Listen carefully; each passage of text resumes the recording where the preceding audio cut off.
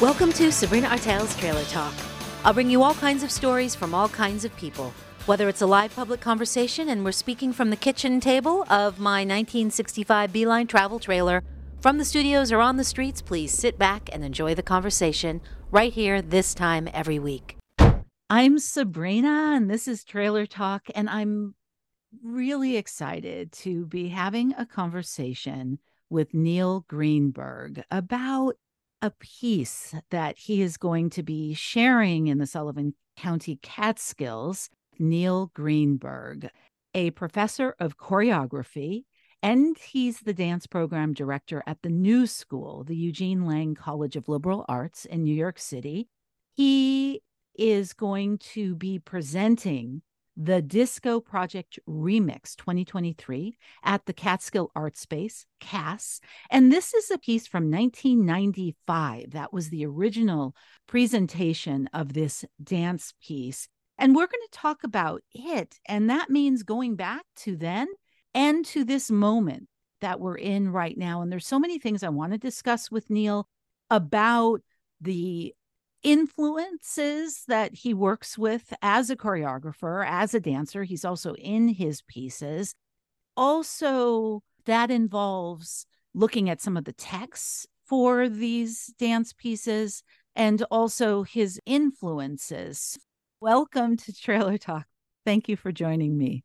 Thanks, Sabrina. I'm really thrilled to be here. Why don't we jump in with this project that you are going to be presenting in Livingston Manor, New York on October 7th at the Catskill Art Space.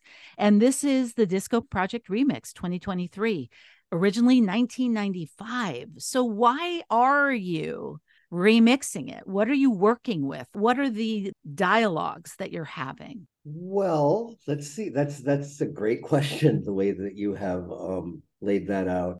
Well, the first remix was last summer in 2022, and that was for the New York City AIDS Memorial, which is in the West Village, and it's a little triangular park with a fountain in the center. It was while there were light sculptures up that had the titles of disco songs.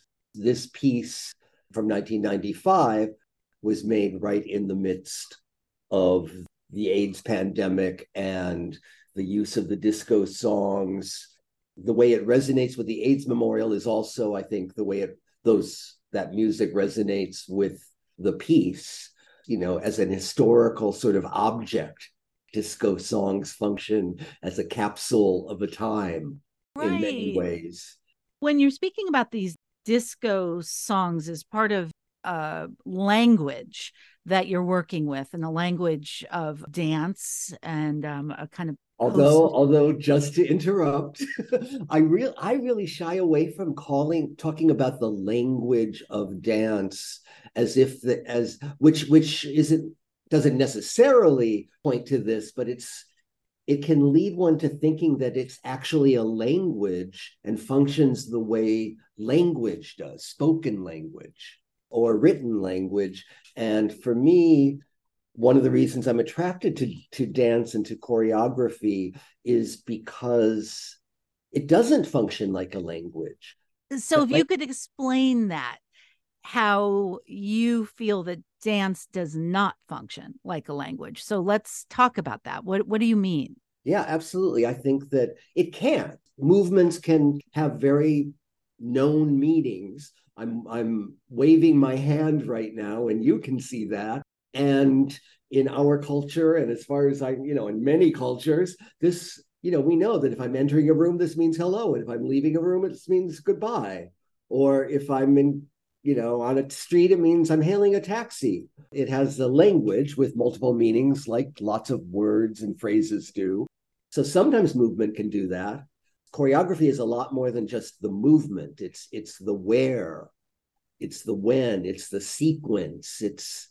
But I guess what I'm getting at is that it's perceptual.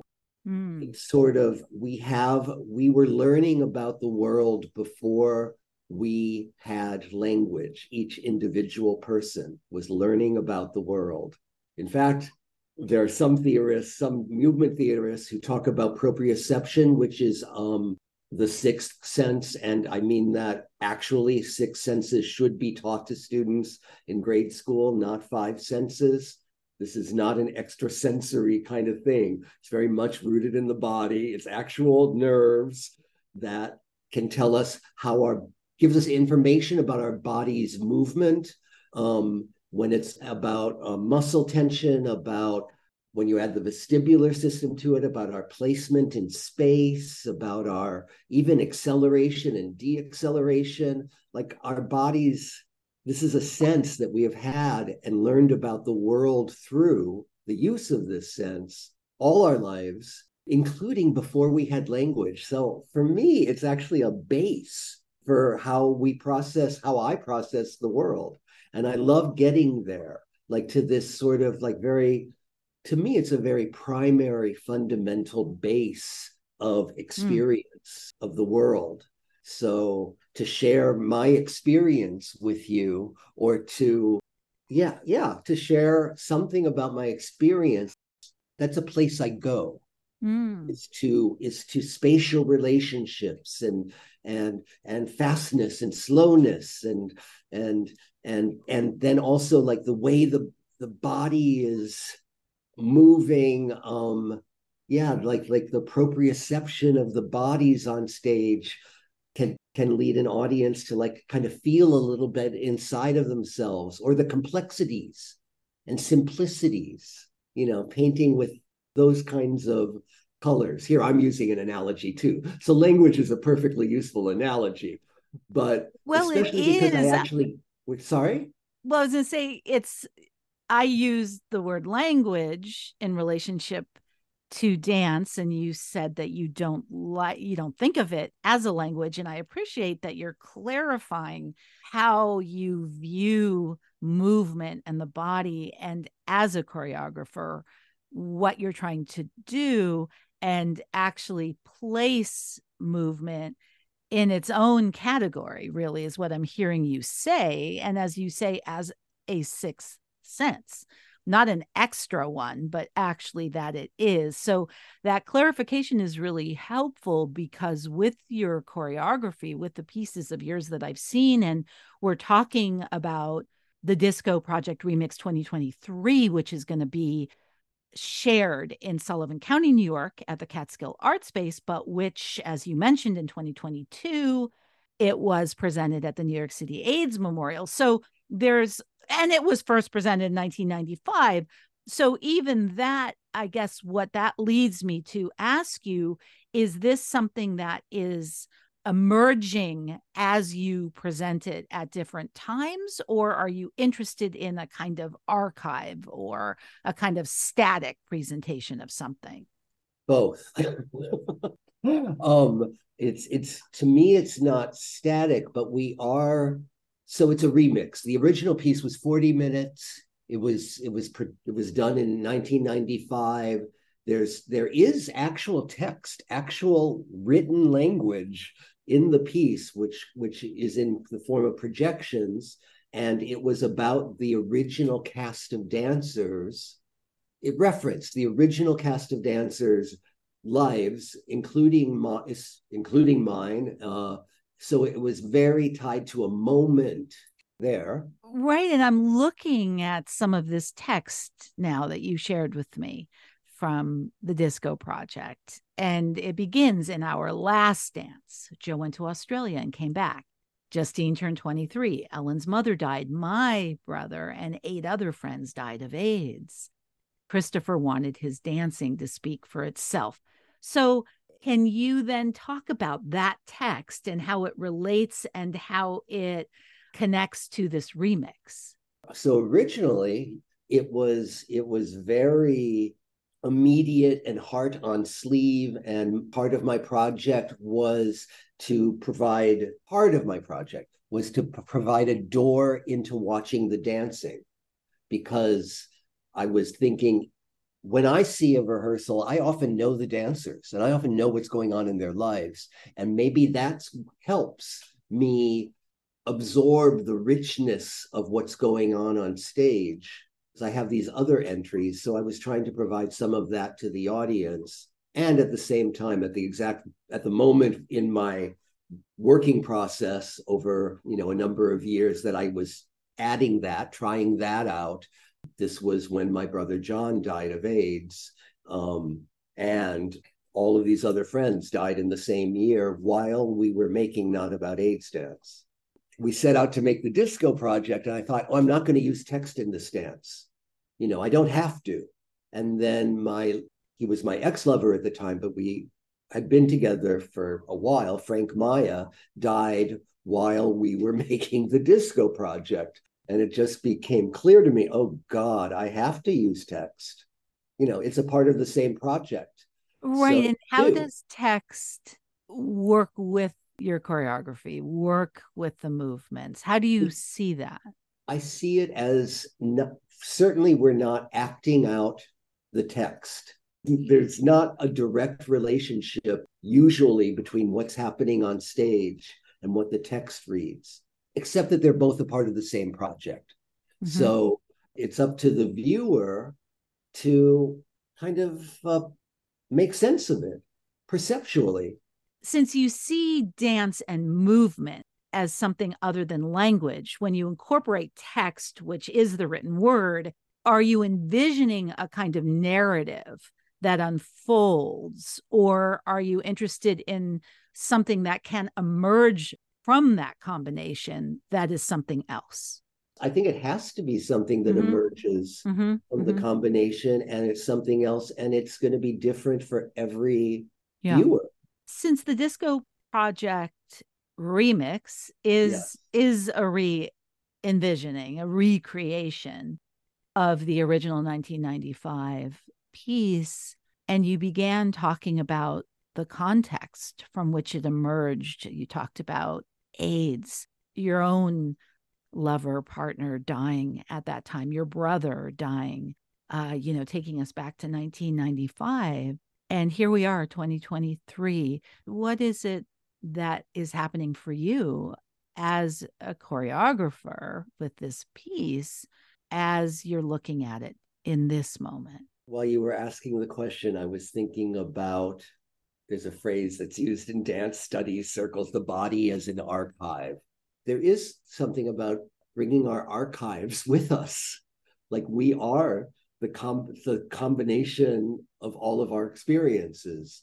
And that was, that period of time was just like such a huge experience for me, for anyone who lived through that time, certainly anyone in the arts who lived through that time, and people, this unexplained at the time illness, AIDS coming in and having to deal with that. And then, I should add, I'm HIV positive.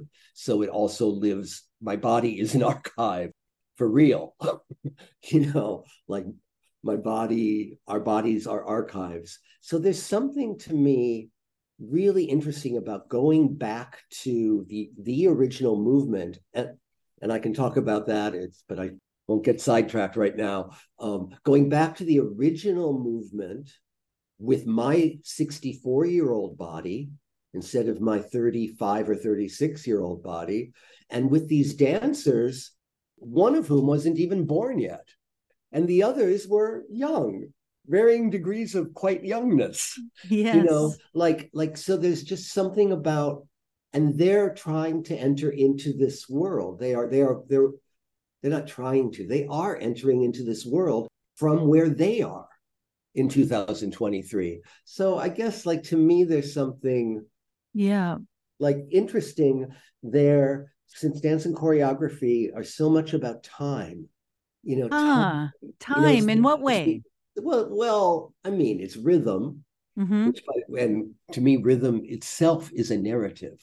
Rhythm itself it has the qualities of narrative. I think it might have been my first narrative experience was rhythm, in a sense, patterns, and the way things develop over time. So rhythm, time in the sense of durations, time in the sense of time passing, and also the ephemeral nature of performance and dance. especially dance, performance that doesn't include words. Like when there are words, I can send it to you as I did for the text for the disco project, and that can live on, and it's easy for that to live on. But the actual bodies in space doesn't live on in that kind of a way. So there's a different sense of time. It's like this immediacy of time, but then we add that to the time passing. Yes. Because 1995 to 2023 is in the piece. Exactly. And I'm captivated by what you're sharing about time. And as you're describing it as a choreographer and a dancer, I'm speaking with Neil Greenberg, who is a professor of choreography and the dance program director at the New School, the Eugene Lang College of Liberal Arts. And we've been talking about his project, the Disco Project, Remix 2023, was originally created in 1995. But Neil, what you're saying about time is so fascinating to me, and how you're ascribing it, attaching it to the body. And also, as you said, in dance theory, there's this idea of the body as an archive. And so talking about that and the ephemeral nature of the work that you do. And that's something that I think about quite a bit. Like, what are the traces? What remains? What do we absorb as participants in performances? And what is the value of that? Because more and more we're living in a world that's so mediated by technologies on different platforms. And so these spaces where we can be embodied together, it's something I think about a lot. You're really, of course, immersed in that world as a choreographer and a dancer. And I'm just wondering then how that's being shaped for you in this moment, and what it is you're looking to do when you invite an audience into a space. That's a beautiful question. The best answer I have, I actually am stealing it from a theater director, Richard Maxwell, when I kind of asked him a version of the question you just asked me. But the answer that I'll say in my voice today is, I guess I'm just looking to share something and then see what comes of it. Just to share something. And I guess this is like a crafted something, which to me, like, it seems like there are many layers to it. So people might enter in lots of different ways. But I'll also mention that the original piece was 40 minutes. What we're doing at Catskill Art Space is 20 minutes. So that's a part of the remix, was like distilling the piece without losing it, but reshaping some of the original materials a bit sequentially, certainly a lot spatially, because the original piece was done with viewers on one side, and we are going to have viewers on all four sides of the River Gallery at Catskill Art Space. Well, which you did for the piece of yours I saw at La Mama, that was four-sided as far as the audience. Yeah, and the piece I did before that was called To the Things Themselves, ! And at the Chocolate Factory in New York, and that was four-sided. And I actually, my very first productions at Dance Space Project at St. Mark's Church, the first ones where I was produced by an organization, were in 1985 and 86, and those were four-sided or two-sided, or opposite sides of, so playing with seating. But then in between, I got into all of these proscenium spaces. So the piece I saw at La Mama, can you share with the audience a little bit about what that was? Because I want to jump into that in relationship to some of the work you're doing now. Well, that piece was called Betsy. And the Betsy is a MacGuffin, in a sense. The Betsy it's something to attach to the piece. But what does it mean? Like, it's sort of not where the meaning lies. The Disco Project is also a title like that. It's just a noun. It's like, this is a dance, the Disco Project. A little bit, but it doesn't really tell you where gives you a clue. Well, it gives a clue, but so let's bring it back to the disco project for a minute, because to me, what that makes me think about, and certainly I think of your work, is exploring queer culture. And so disco, I would say, is a big part of that queer Oh, yeah. culture, and some of the artists that you are working in with that. I'm thinking of RuPaul and Sylvester, right? And some of Right. the music that you're working with. And that takes us to a club scene and to a kind of performance that is queer, is associated. And that predates AIDS, but was overlaps with AIDS, that culture, but it predates it as well. So to Right. get into that moment out, those moment, it's not a moment, but between 1969, which is when Stonewall uprising happened, and many people talk about that as a really important watermark in queer history, and then 1982, when is that the year? Yeah, when, oh, actually it's 1981 when the CDC's first report about 5 homosexuals in LA with PCP, which is a respiratory illness. So, I mean, let's do the math. What is that? That is only the 70s, basically, plus 2 years. It's 12 years that we got to live in the disco Mm, euphoria of liberation. That's too right. black and white, but that was starting to Yeah. be there, and that's part of why I came to New York without even knowing that's why I came to New York from Minnesota. To be in with my people. To be with your people, to be with our people, to have that feeling of liberation, of Yeah, freedom. and to be a bit in a ghetto or enclave where there weren't so many of the people who wanted to hurt me, which that's also a part of that time and this time, as we know. Where does your interest, your dedication to choreography and being a dancer and also professor of dance connect to what you're just sharing about these ideas of liberation, of having a safe space, of being within the queer community? That's really interesting. I mean, uh, one entry into that for me is that even though gayness in the dance world, when I entered the dance world, was everybody knew that that all these people, Alvin Ailey, Merce Cunningham, Jose Limon, everybody knew they were gay or bisexual, in the but mostly gay. Everybody knew, but it was an open secret. And it certainly did not enter their choreography. They were afraid for it to enter their choreography. And Cunningham, so I danced in the Merce Cunningham Dance Company from 1979 to 1986.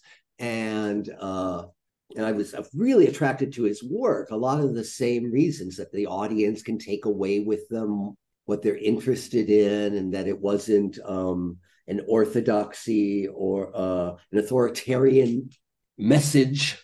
Like, this is the message, the one message. Neil, thank you so much for sharing that. I want to continue talking about Merce Cunningham and some of these histories of yourself as a choreographer and a dancer. I want to bring us back now to the Disco Project Remix 2023 that you're going to be sharing with community members at the Catskill Art Space coming up on October 7th. So I'm just wondering if there's anything you want to share with us and to conclude this part of our conversation. Yeah, I want to talk about the dancers, and I want to talk about the current dancers and working with them. Um, they're just terrific. When we work, all of the movement in the disco project came from videotaped improvisations. Me, Neil, improvising, taping it, and then choosing little sections. So we get to go of that for the choreography. So we get to go back to those original videotapes to learn the movement. So we're not learning the movement off of the dancers who first performed it. We're learning the movement at the original source. So there's this play. It's always a meeting place between who the dancer is and what the task is.